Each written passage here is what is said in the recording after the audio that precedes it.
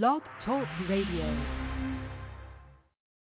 The B-I-B-L-E, that's the book for me. The B-I-B-L-E, that's the book for me. B-I-B-L-E, that's the book for me. The B-I-B-L-E, that's the book for me. I have a book. It teaches me everything that I know, and in this book, it shows me how I need to grow in my life. I read it every single day. It is the truth. It is my life and it's the way. It is how God speaks to me. The B-I-B-L-E, yeah, that's the book for me. I stand alone on the word of God. The B-I-B-L-E, yeah, that's the book for me. B-I-B-L-E, that's the book for me. B-I-B-L-E, that's the sometimes my friends will sing a different song, and I'm not sure if they're right or if they're wrong. So I go and get this book off the shelf and learn from God, who the creator of life himself. It is his letter to me. The B-I-B-L-E, yeah, that's the book for me. I stand alone on the word of God. The B-I-B-L-E. How did I begin? It's in there. It's in the book. How will the world end? Guess what? That's in there too. It's in the book. Any burning question rolling around in your mind, it's all in here to find. B-I-B-L-E, yeah, that's the book for me. I stand alone on the word of God. The B-I-B-L-E, yeah. B-I-B-L-E, yeah, that's the book for me. I stand alone on the word of God. The B-I-B-L-E,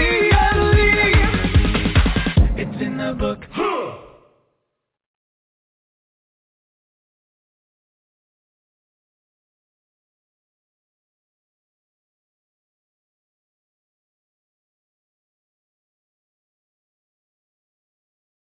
It is good for a man not to be married. It is good. Now you say, whoa, John, how can you say? That's what it says in the Bible. Now notice something, folks, before you all panic. He does not say it is the only good. It is also good to be married.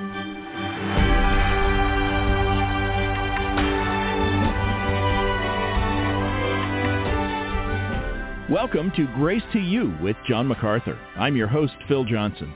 Read through the Bible and you'll find plenty of good reasons to get married, but you'll also find valid reasons to stay single. How do you know which option is right for you? Can you know that for sure? To marry or not to marry? That's John MacArthur's focus today as he continues a study from 1 Corinthians titled Guidelines for Singleness and Marriage. First, though, John, before you look at what the Bible says about marriage, how about telling our listeners a little bit about your own path to matrimony? How did you and Patricia wind up married? I think it's an above-average story. Oh, she's an above-average lady. Indeed. She was a friend of my sister. My younger sister, Jeanette, and Patricia were good friends. Patricia was engaged to a guy in our church. Came from a wonderful family. Her mom and dad, just wonderful, precious, godly people, and her siblings all loved the Lord. So it was a great family, and I knew the family. But Patricia was always around the house because she was my sister's friend. And I think one day I said to her, you know, if you got rid of that boyfriend of yours, I'd be glad to take you for a ride in my Volkswagen or something like that. I had a Volkswagen Beetle in those days. And as the Lord would have it in his providence, she was going to marry this guy. I mean, seriously going to marry, because the wedding invitations were already printed and in her car. Wow. And she was supposed to take them to the post office to send them out because the wedding was imminent. And for some reason, she couldn't do it.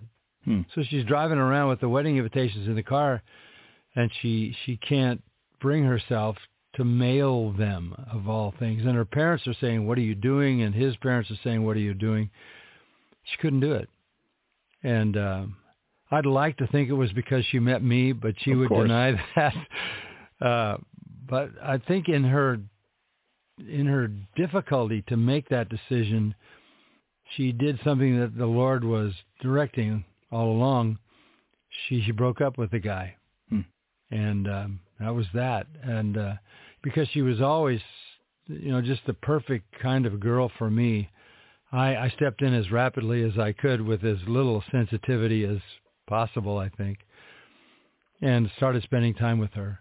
And it wasn't long before the Lord knit our hearts together, and we knew why he had stopped her that close to the altar and kept her for me. And of course, now her partnership has just shaped my life and Grace Church and our children, grandchildren, great-grandchildren, and everybody who knows us. So, yeah, she was close to going the wrong direction, but I think this was such an issue with the Lord himself that he stopped her without her really understanding why she couldn't do that. And we've never looked back, and I thank the Lord for that every day. Amen. Thank you, John. That's a really good story. And now, friend, let's dig into the Bible's guidelines for singleness and marriage. John is going to help you see exactly what God expects of you, whether your marriage is strong or you're still looking for a spouse, or if you have dealt with divorce. With today's lesson, here is John MacArthur. The Bible has a lot to say about marriage. There is much in the New Testament about marriage. Our Lord Jesus taught much about marriage. He referred to marriage many times in the gospel records. He stated in Matthew 19 that man and woman were made for each other. God made them for each other. He states that they should join themselves together and become one flesh, and that this was marriage, and this was actually a joining together by God himself. Jesus also emphasized that marriage was to be monogamous, that was to be two becoming one flesh, something that was first stated by God in Genesis chapter 2. Jesus also taught in Matthew 19 that marriage was to be unbroken.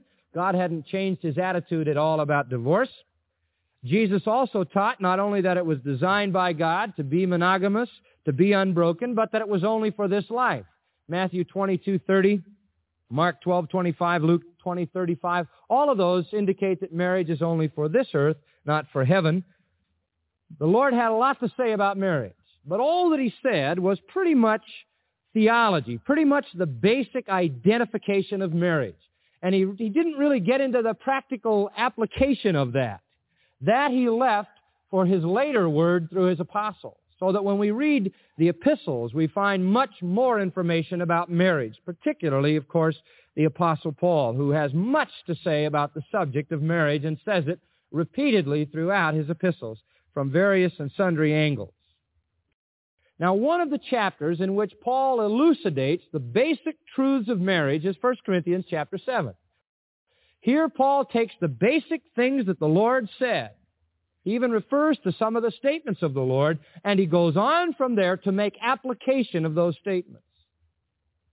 There is a great gamut of things covered in the 7th chapter, and we'll have to take them as they come. And I'm sure when we're done, we'll have a great amount of information that will be very helpful to us. But of course, the most important thing is not to just learn what it says, but to do what it says and to make application in our lives. And of course, that's our prayer. Now, a footnote to begin with. Many people, unfortunately, have decided that the first thing to do with the 7th chapter of 1 Corinthians is just chuck it. Just get rid of it. Because there are disclaimers throughout the chapter. Paul is trying to tell us that this chapter is nothing but his opinion. And they say, you see, if you look, for example, at verse 12, he says, "But to the rest speak I, not the Lord." So he wants to make it very clear to begin with that this is his opinion, not God's. And then these folks will tell us that verse 25 again supports this. Now, concerning virgins, I have no commandment of the Lord. So I have nothing to say from God. I'm just going to shoot my mouth off here, take up some space. Then verse 40, she is happier if she so abide after my judgment, and I think also that I have the Spirit of God. And here we find that he doesn't know whether he's got God or not. So they would say to us that this is a rather hopeless attempt at mixing opinion with revelation, and the best thing to do is junk it. However, that's a rather ridiculous view, since Paul's statements there are easily explicable if they're seen in another light. What Paul is saying here, and I agree that there is no such assortment of sentences in any other chapter that he ever wrote, what he is saying here is very interesting. The reason that he says in verse 12, to the rest speak I, not the Lord, is not to say that what he says is unimportant, but to say that what he says is new truth. It is not quoting something from the Gospels that our Lord said. Back up to verse 10 and you'll see what I mean. Unto the married I command, yet not I, but the Lord, let not the wife depart from her husband. And you see, he quotes right out of the Lord's words in Mark 10. So when he says it's not the Lord but myself, he is saying I am no longer quoting the teaching of Jesus. He is not saying it doesn't matter what I say and it's human opinion. No. He is simply saying sometimes I'm quoting Christ, sometimes I'm not. It's as if he says, quote, end quote. And really what he's doing is putting himself on an equal basis with Christ in terms of revelation. I've told you before, I don't like red letter editions of the Bible because they assume that what Jesus said is more important than what anybody else said. It's all the revelation of the Spirit of God. And when Paul says, the Lord said this, but I said this, he isn't saying what I say doesn't matter. He's saying we're on the same level in terms of inspiration. The Spirit of God has given me these truths. So Paul is simply saying, if I'm quoting the Lord, I'll say it. If I'm not, I'll tell you it's not a quote of the Lord's. It's some new information. Now, he then begins in chapter 7 to speak of the practical side of marriage, sometimes quoting the Lord for the basic theological principle and then going on to speak the new truth of the practical. Now, in order for us to understand the context of his writing, we'd have to know something of the problems of the Corinthians. And in order for us to know the problems of the Corinthians, we'd have to know something about the time in which they lived. And there are some most fascinating things to know. Marriage was a big problem to the Corinthians. They had all kinds of problems about what to do in terms of marriage. Verse 1, look at it. Concerning the things about which you wrote unto me. Now, the Corinthians wrote a letter to Paul. It most likely was delivered by the people mentioned in chapter 16, verse 17, Stephanas, Fortunatus, and Achaicus, who came along from Corinth. And the Corinthians had 4 major questions they were asking Paul. And from chapter 7 through 11, he deals with the questions they asked in the letter. Before that, he speaks what he wants to, and after that, chapter 12, he says, now I'm going back to spiritual things, back to the things that concern me. But this little block in the middle are the things they were asking him about. They had some specific questions. They wanted some information about marriage. Chapter 7 deals with that. They had questions about things offered to idols. Chapters 8, 9, and 10 deal with that. They had questions about women in the church. Chapter 11 deals with that, and about the Lord's table also in chapter 11. Those 4 major areas were great concerns of theirs because they were having problems with the adjustment of the life of the church and the community in relation to that. Marriage was one of the problems, and that's the one he begins to deal with in chapter 7. Now, let me tell you a little bit about the Roman marital situation. In the first place, Rome had no uniform set of marital laws. You could get married at least 4 different ways, all of which were recognized as marriage in some sense. The first thing would be that there were many slaves, tens and hundreds of thousands of slaves, and they weren't even considered human, so they didn't even have any of the rights of a citizen, really. And when they wanted to get married or come together and in what really was just a living together rather than an official marriage, the owner of the slaves would agree to what was called a contubernium, which simply means tent companionship. the owner would say, all right, you two can live in a tent together. And that consummated a certain kind of slave marriage. Now, if he didn't like the way they were doing together and he didn't particularly care for the situation, the slave owner could go in there and take them apart. Or he could sell off the husband, or he could sell off the wife. So you had a lot of real problems in the early church because so many of the early Christians were slaves, and they would have had such mixed up marital backgrounds. Now, what is the early church going to do? What is the apostle going to say? All right, all of you that are just tent companions, cut it out. Get out of there. It isn't fair. It's not right. The Bible doesn't say that. It doesn't say they said that. What Paul did do was not try to break up everything, but to try to teach them the sanctity of the marriage that they had, whatever the legal basis of it. If they were living together under a tent companionship thing, he would simply say to them, stay together, prove yourselves true to one another, love one another, make everything of that marriage that God designed it to be. Because that's really all the choice they had as slaves. There was another way that you could be married, another kind of relationship, and this was called usus, U-S-U-S. And this particular custom meant that a woman and a man could live together for 1 year, and at the end of the 1 year they would become identified as husband and wife. Today we would call that what? Common law marriage. That was a way to be married. So the church would have had to face people who were common law married, who had no legal paper or anything to identify their marriage. And again, the New Testament doesn't say anything about what they ought to do other than the sanctity of the marriage that exists under whatever it exists. Just maintain it. There was another way, coemptio in manum, which was marriage by sale, where the father sold his girl to the husband. The guy would come across with the right price, he could have the daughter. It was somewhat facetious, but that's how it worked out.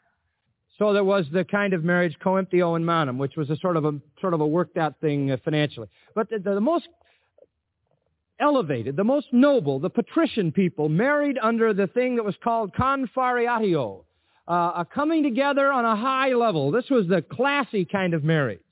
And you want to know something very interesting? The entire marriage ceremony as we know it today in the Christian church comes from this pagan Roman marriage. It does not come from Hebrew custom in the Old Testament. It does not come from a New Testament basis. It's entirely the Roman pagan ceremony. In fact, the Hebrew wedding lasted how long? Normally 7 days, so you know we're not in that bag anymore. We're way far from the Hebrew customary wedding. But this one was a one afternoon or a one evening thing. The two families came together. They picked out a matron who would be like the maid of honor and a best man type thing. The couple joined their right hands. That's why we still do that in a marriage ceremony. They recited vows. And after the vows, there were prayers offered. That's the standard procedure, only they offered the prayers to Jupiter and Juno. There were flowers. Flowers were customary, and a bridal wreath was really the beginning of what we know today as the bridal bouquet. The bride always wore a veil, which was lifted.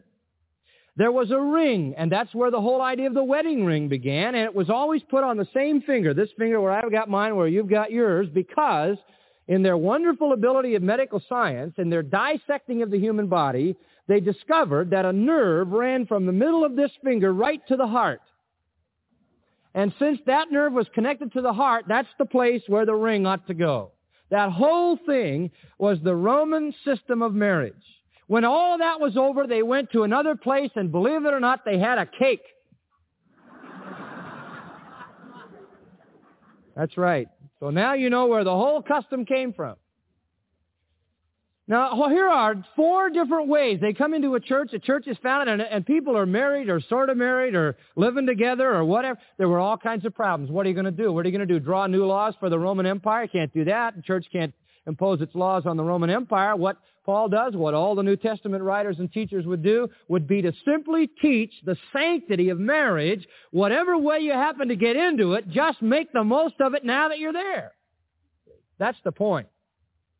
Now, those were some of the problems they were dealing with, but add to that, here were the real great problems.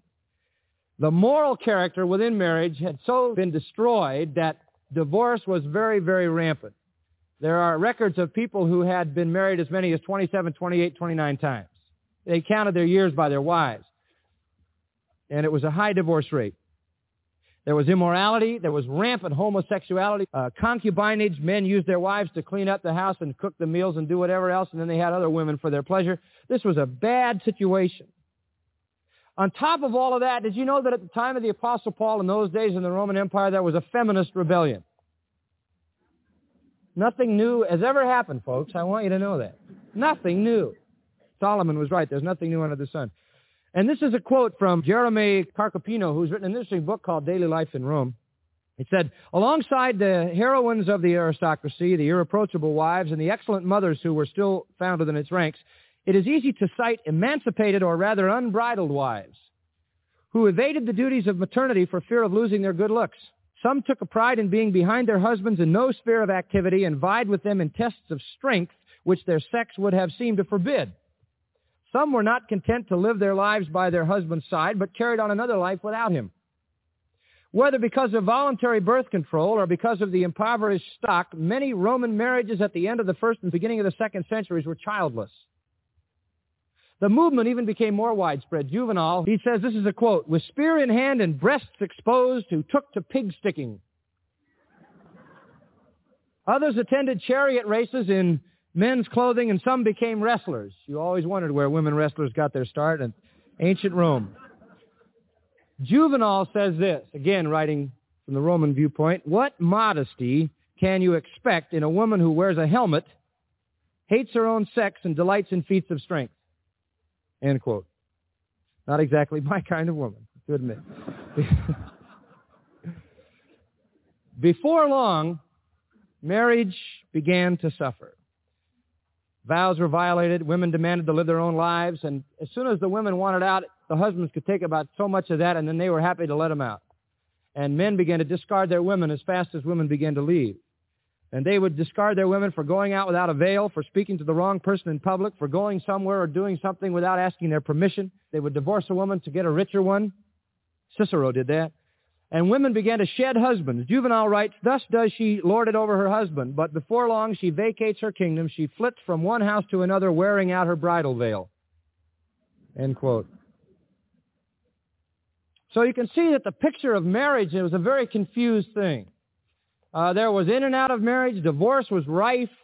There were problems with who's really married and who's not married. And what about the guy who used to live in tent companionship and somebody sold off his wife? Can he remarry again? And they had a lot of problems about resolving everything. Well, let me add one other problem they had.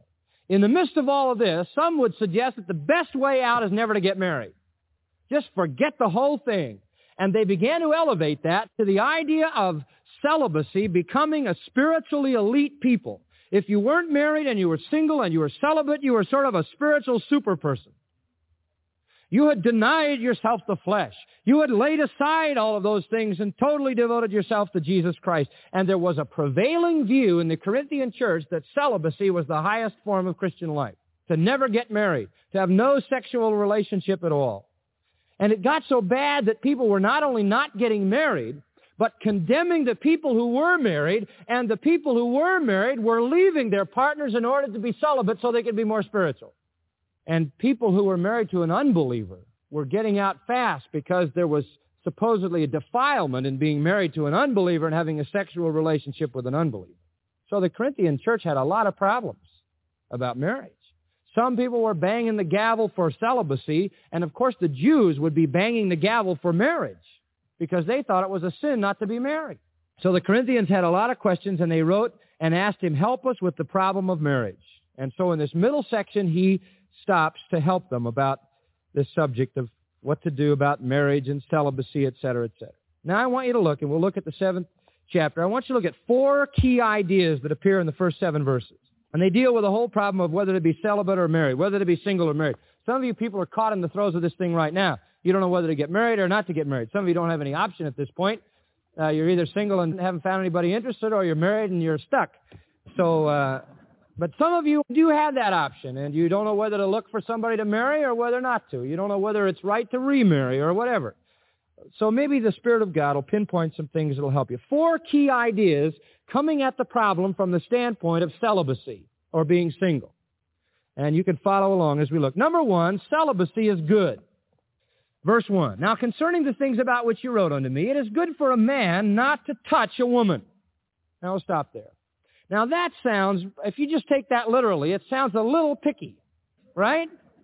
I remember when I was in high school, It was advertised that this particular church group was going on a hayride, and there was this one lady who was going to be the chaperone. And she was really, really a prudish person. And so we had a hayride with 2 wagons.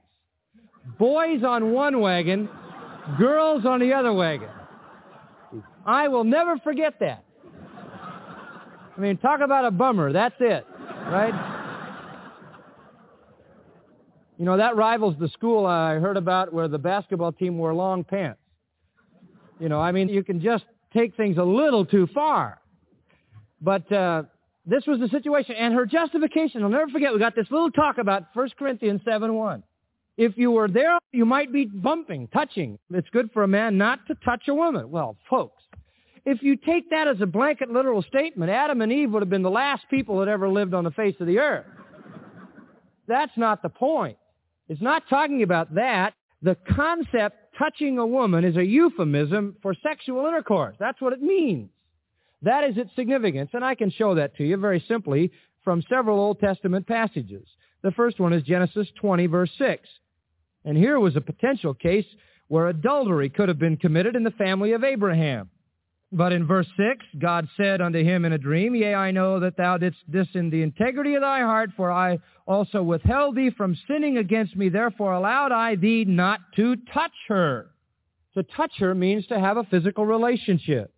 In Ruth, chapter 2, Ruth and Boaz. Boaz had that desire to keep Ruth pure. Let thine eyes be on the field, Ruth 2:9, that they do reap, and go thou after them. Have I not charged the young men that they shall not touch thee?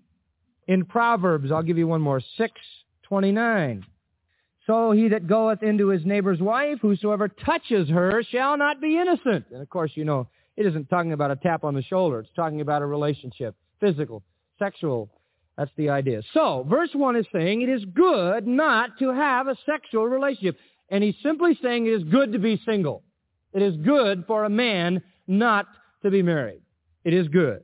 Now you say, whoa, John, how can you say? That's what it says in the Bible. Now notice something, folks, before you all panic. He does not say it is the only good. It is also good to be married.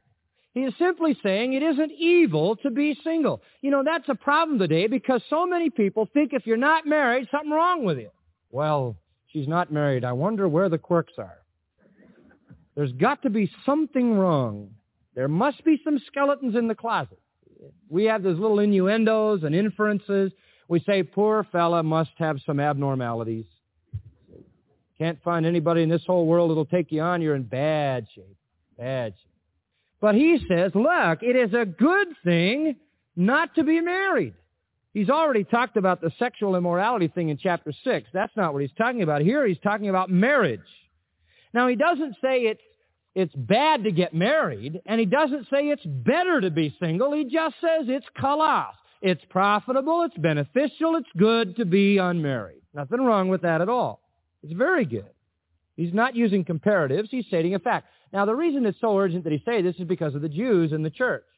The Jews, you see, used to teach that if you didn't have a wife, you were a sinner. They said this, a man who does not have a wife and a child has slain his posterity and lessened the image of God in the world. 7 kinds of people couldn't get to heaven. They had a list. Number 1 on the list, a Jew who has no wife. Number 2, a wife who has no children. The Jews said, God said, be fruitful and multiply, and if you don't, you're disobedient to the commands of God.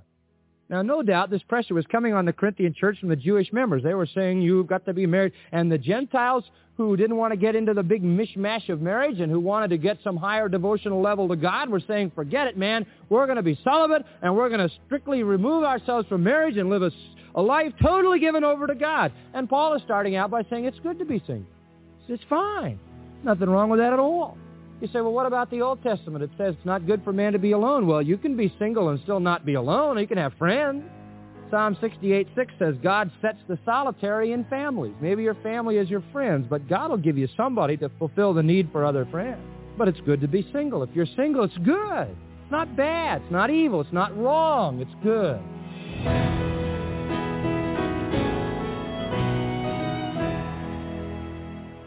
That's John MacArthur, Chancellor of the Masters University and Seminary, looking to God's Word for guidelines for singleness and marriage here on Grace to You.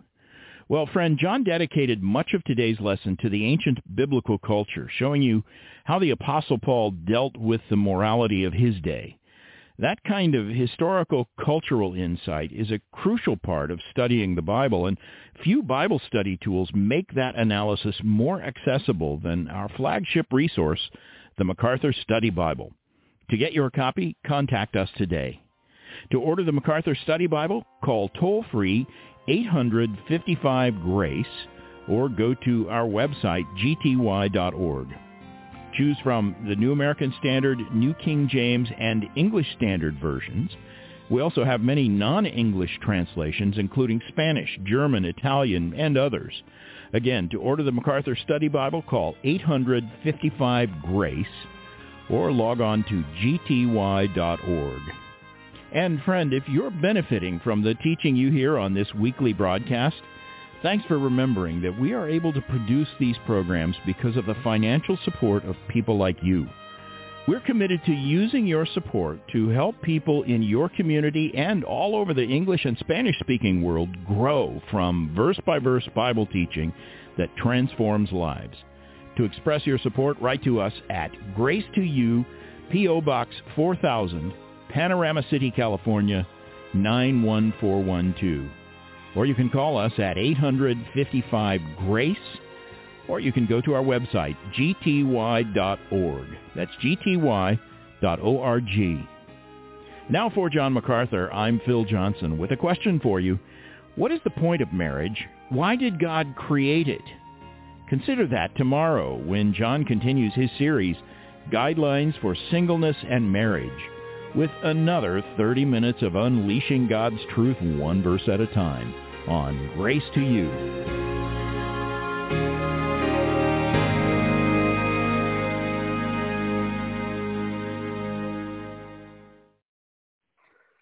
I wanted to say, sorry about earlier, I was doing an intro, and then after it was all done, I realized that I had it on mute, so sorry about that. I want to invite you to get social with us. Get social with Truth Be Told Radio. Check us out on our Facebook like page as Truth Be Told Radio. You can find our website at truthbetoldradio.com. That is truthbetoldradio.com. truthbetoldradio.com. Do you have any questions, suggestions, comments, or want to tell us anything? Send those emails to truthbetoldradioshow@gmail.com. Remember, by sending us your email, you give us permission to read it on the air. So write us at truthbetoldradioshow@gmail.com. If you like to read blogs, we've got you covered. Check out ours at truthbetoldradio.blogspot.com. That's truthbetoldradio.blogspot.com. Also, follow us on Twitter as Truth, the letter B, then Told Radio. That is TruthBToldradio. Once again, that is Truth, the letter B only, not BE, Told Radio. This is due to the restraints for Twitter's username links. Finally, to learn the testimony of Melissa Canchoa, the hostess of Truth Be Told Radio, see smilesandstuff.com. That's smilesandstuff.com. Smilesandstuff.com. So stay social with us, and thanks for listening to Truth Be Told Radio.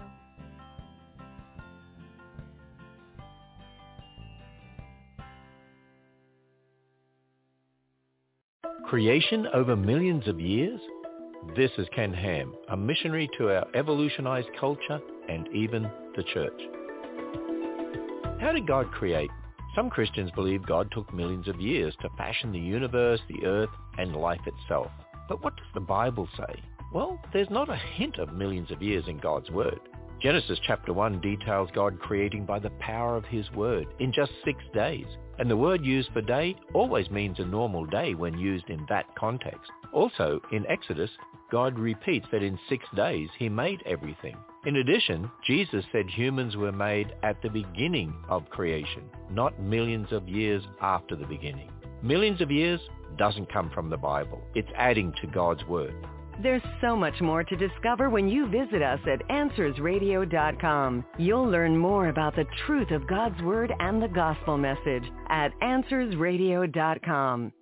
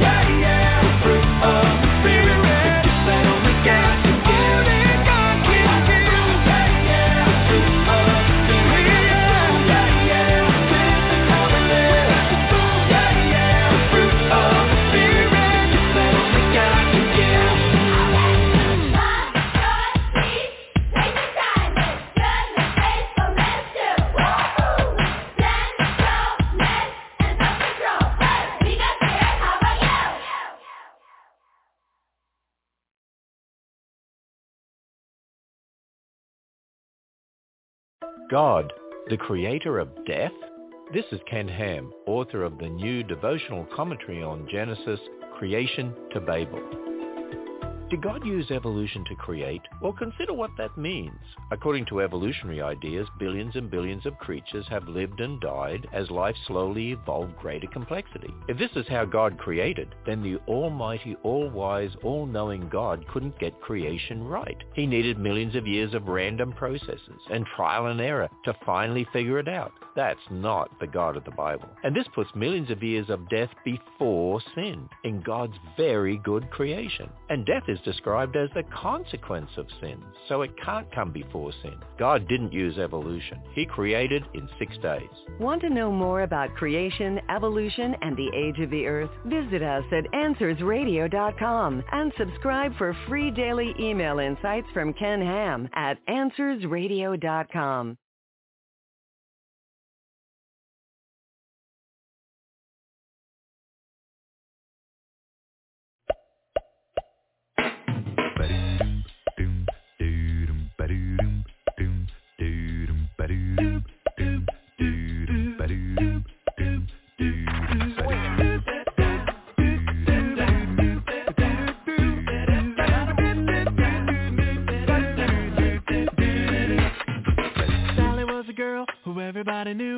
sharper than a tack on the end of a Ginsu. She graduated #1 and had to give a speech. What would she say? What would she teach? She knew about God and this was a chance. She could bust a move or be afraid to do the dance. She told the truth and everybody heard. She got brave 'cause she understood. If you want a bad fruit, you got to move. Get up and get grooving. You know the truth. Don't miss your chance. Put on your dancing shoes. If you want a bad fruit, then you gotta move, move, move. You gotta move it down. You gotta move it down. You gotta move it down. How many people every single day do we think about talking to them when we walk away? What will they think? Will they make fun? Where will they go when their time on earth is done? We gotta be the salt, we gotta be the light. We gotta get left or we gotta get it right. Try to be sensitive has got us in a mess. Put on your armor and take one in the chest. If you want a bad fruit, then we gotta move. Everybody get up and get grooving. Get up if you know the truth. Don't miss your chance. Don't miss your chance. Swing it. Get on your dancing shoes. If you want a bad fruit, you gotta move, move, move. The gospel is the gospel. You don't need to sell it, but it can change the hardest heart. But first you've got to tell it. We got the truth. We got the truth. It's time to go. It's time to go. We gotta stand up. We gotta stand up. Let the whole world know. Let the whole world know. If you want a bad fruit, if you want a bad fruit, then you got to move. Yeah. Get up and get grooving. If you know the truth. Don't miss your chance. Don't miss your chance. Get on your dancing shoes. If you want a bad fruit, then you gotta move, move, move. Yeah. If you want a bad fruit, if you want a bad fruit, you got to move. Get up and get grooving. Get up if you know the truth. Don't miss your chance. Don't miss your chance. Get on your dancing shoes. If you want a bad fruit, if you want a bad fruit, you gotta move, move, move.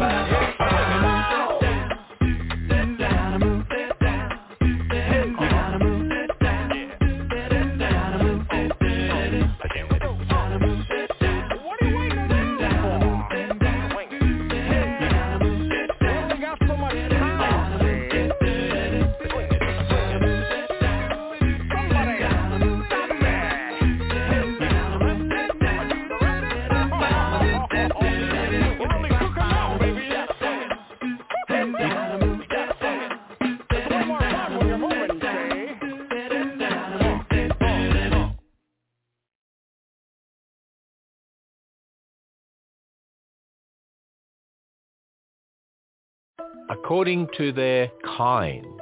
This is Ken Ham on an apologetics mission to strengthen the global church with God's Word.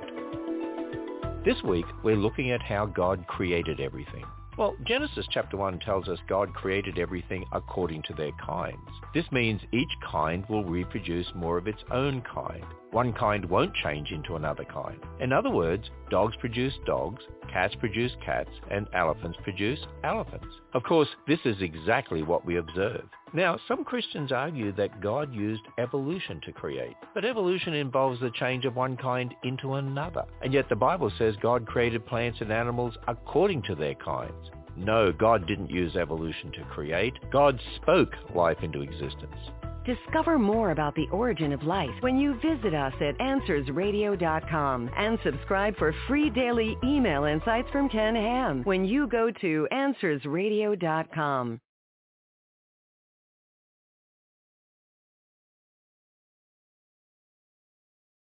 We kick it old school. We kick it old school. We kick it old school. We kick it old school. We kick it old school. Come on, gonna miss the latest craze. Hit it for a minute, then it's on to the next phase. Easy come, easy go, the marketers will hawk it. The only change that comes winds up in a pocket. Hop on the wagon, try the hip thing. All the while we're missing all the joy that God can bring. You can take the new stuff, you can keep the fluff. The Bible is our tool and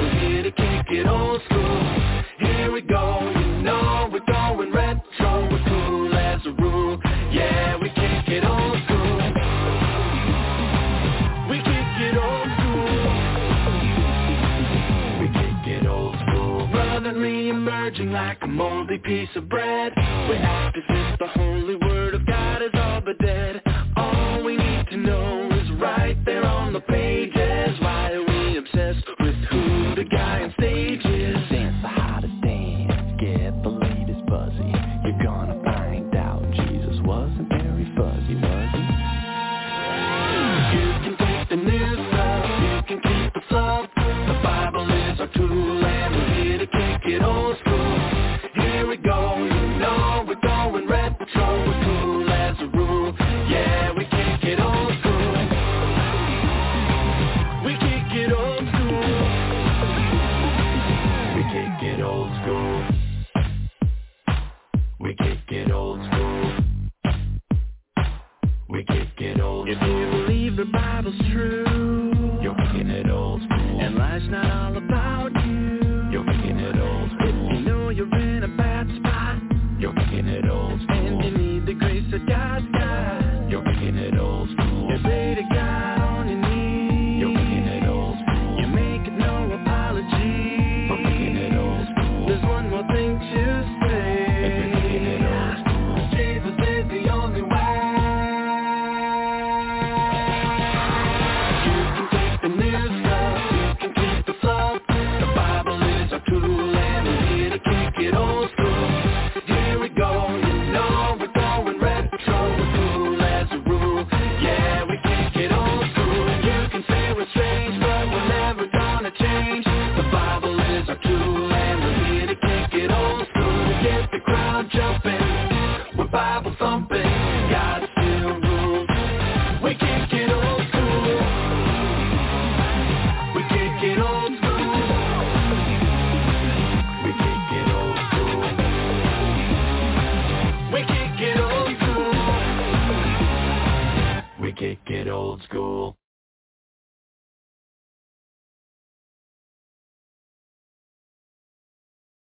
Humans, made uniquely. This is Ken Ham, heading up the ministry that's built a 510-foot-long Noah's Ark.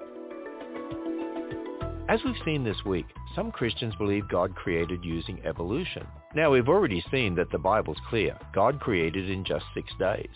Also, evolution puts death before sin. And, according to Genesis, one kind won't change into another kind. But what about the creation of man? According to evolution, man came from an ape-like creature, but the Bible says Adam was made from the dust of the ground. After sin, God tells Adam that he came from dust so he would return to dust. He didn't return to an ape-like creature because that's not where he came from. Humans were created different from all creation, made in God's image.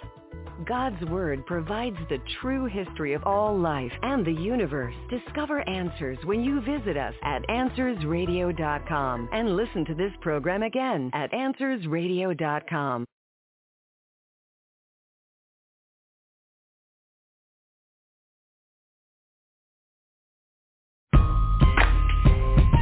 Yeah, He made us all, yo.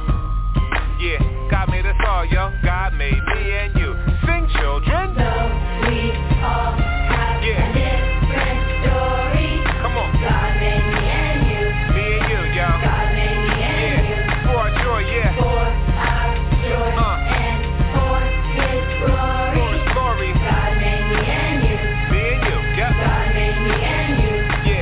Yeah. When God created the heavens and earth, He did it to show off His glory and worth. In Genesis 1, what we see in each verse is God made a world that is truly diverse. From icebergs to insects, tornadoes to trees, from lions to lizards, flamingos to fleas. Each in their own way, their God they are praising. Their differences cry out, God is amazing. But the crown jewel of the work of His hands are made in His image, both woman and man. We're not accidents, we are part of His plan. Yup, God made me and you. Let's go.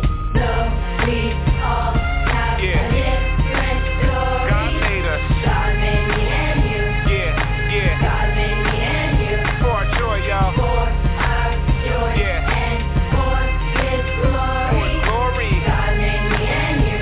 Yeah. God made me and you. Come on. Just as two snowflakes are never the same, each person is different, unique in their frame. God made them all, each kind and each sort. He made some people tall and some people short. Dark skin, light skin, and all in between. In each color and shade, His beauty is seen. The Lord Lord knows the number of hairs on your head, whether brown or black, whether blonde, gray or red. What some call ethnicity and others call race, we should celebrate as a gift of God's grace. You're wonderfully made from your feet to your face. Yup, God made me and you. Let's go. We all have a different story. We all different. God made me and you. God made us so. God made me and you. Yeah. For our joy and for His glory. God made me and you.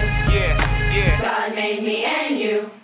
At the cross we see what God's love is about. There's no type of person that Jesus left out. Because Jesus died and rose from the grave, all those who trust in the Lord will be saved. In the book of Revelation, chapter number 7, the church from all times is gathered in heaven. Each tribe and people, language and nation, all thanking God for the gift of salvation. Together, forever, with saints of all kinds, through each the glory of the Lord's gonna shine. This is exactly what God has designed. When God made me and you, let's go. We all have a different story. Say what? God made me and you. He made us all, y'all. God made me and you. For our joy. For our joy and for His glory. God made me and you. Say what? God made me and you. Yeah. Different colors and different shades, all fearfully and wonderfully made. Through each the glory of God displayed. God made me and you. For all of value, all are lost. All of great need for the cross. Jesus died, rose, and paid the cost. God made me and you. Different colors and different shades, all fearfully and wonderfully made. Through each the glory of God displayed. God made me and you. For all of value, all are lost. All of great need for the cross. Jesus died, rose, and paid the cost. God made me and you. Why does it matter? This is Ken Ham, CEO of Answers in Genesis, the Creation Museum, and Ark Encounter.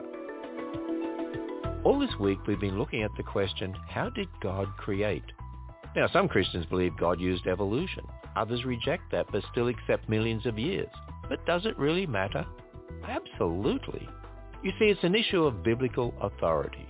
Will we start with God's word or man's ideas? Evolution and millions of years don't come from the Bible.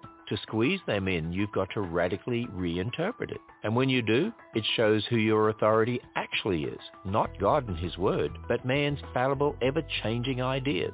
Man's ideas come and go, and are often wrong. God alone is the perfect authority. Plan your visit to the Ark Encounter and Creation Museum in Northern Kentucky when you go to AnswersRadio.com. Enjoy learning from God's Word at AnswersRadio.com.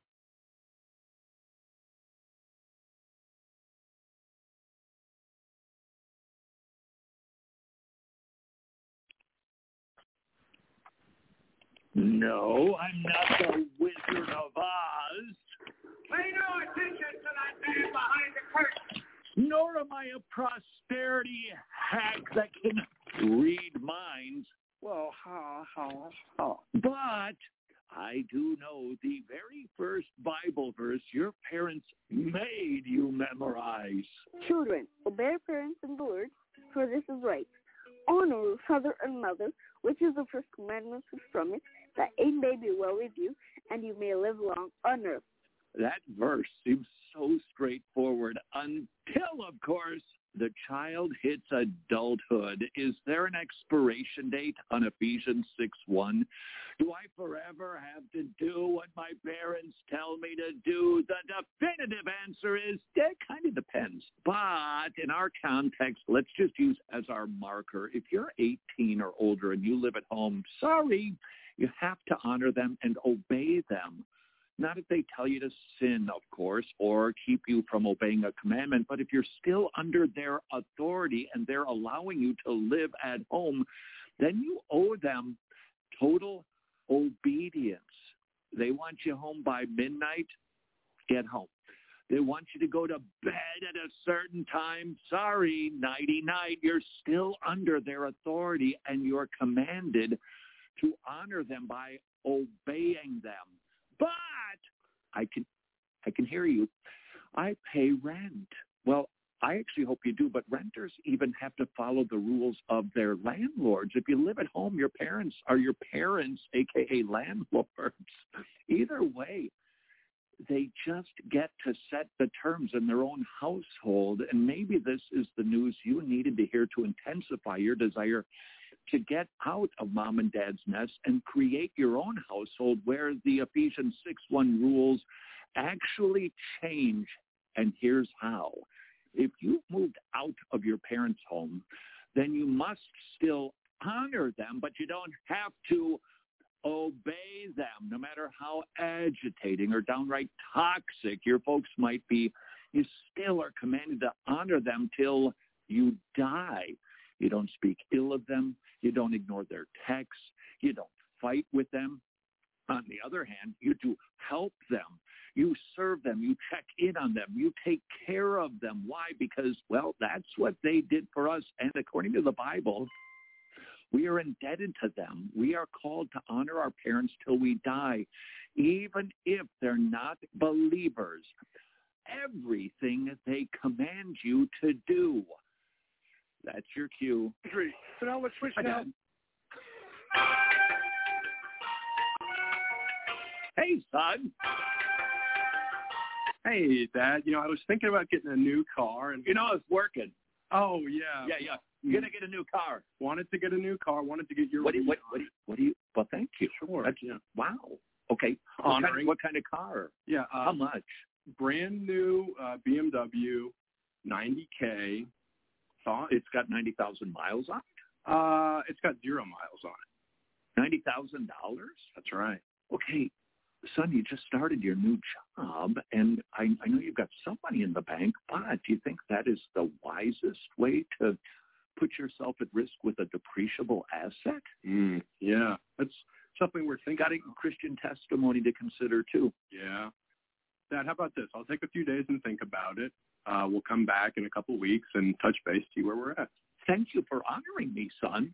You're welcome, Dad. 2 weeks later. And another problem with the Democrats. Hey, son, look at you. Wow, do you only have one outfit?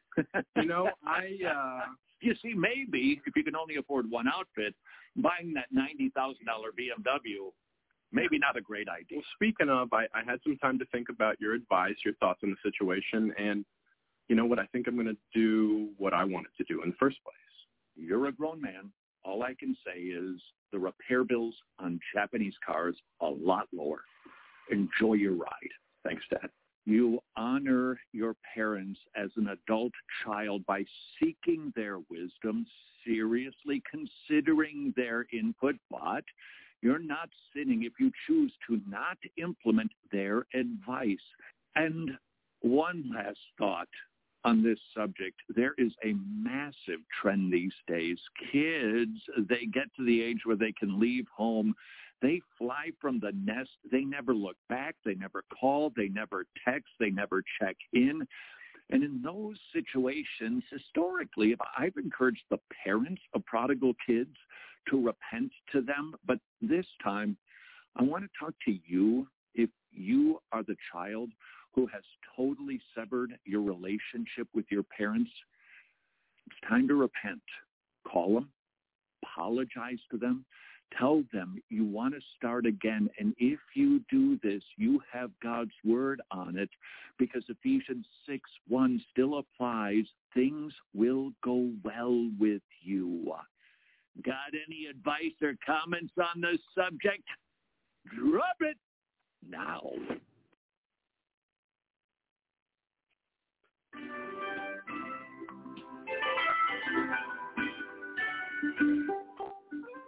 Someone recently asked, Johnny, what song do you want performed at your funeral? Odd question. But I would ask Laura Story, come and sing her anthem, Blessings.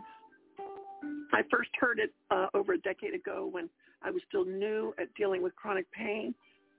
I was sitting backstage at this conference watching a sign language interpreter sign Song for the Deaf, and the interpreter got to that line, and what if trials of this life are your mercies in disguise? And forgetting that I was about to speak, I just began sobbing. because I'd been nursing the thought that God was asking too much of me, pain on top of quadriplegia. But that song, Blessings, wow, it put an end to that. So at my funeral, I want people to experience what I did that day, that their hardest trials are really mercies in disguise. And they're mercies because they force us into the arms of Jesus, where otherwise we might not be inclined to go. When we see trials that way, our stubborn hearts learn that this world is not our home.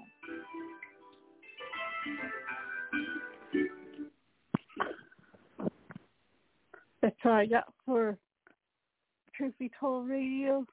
I'm going to go out with Yankee and Friends. Join me next time on Sunday for a new show. And bye for now.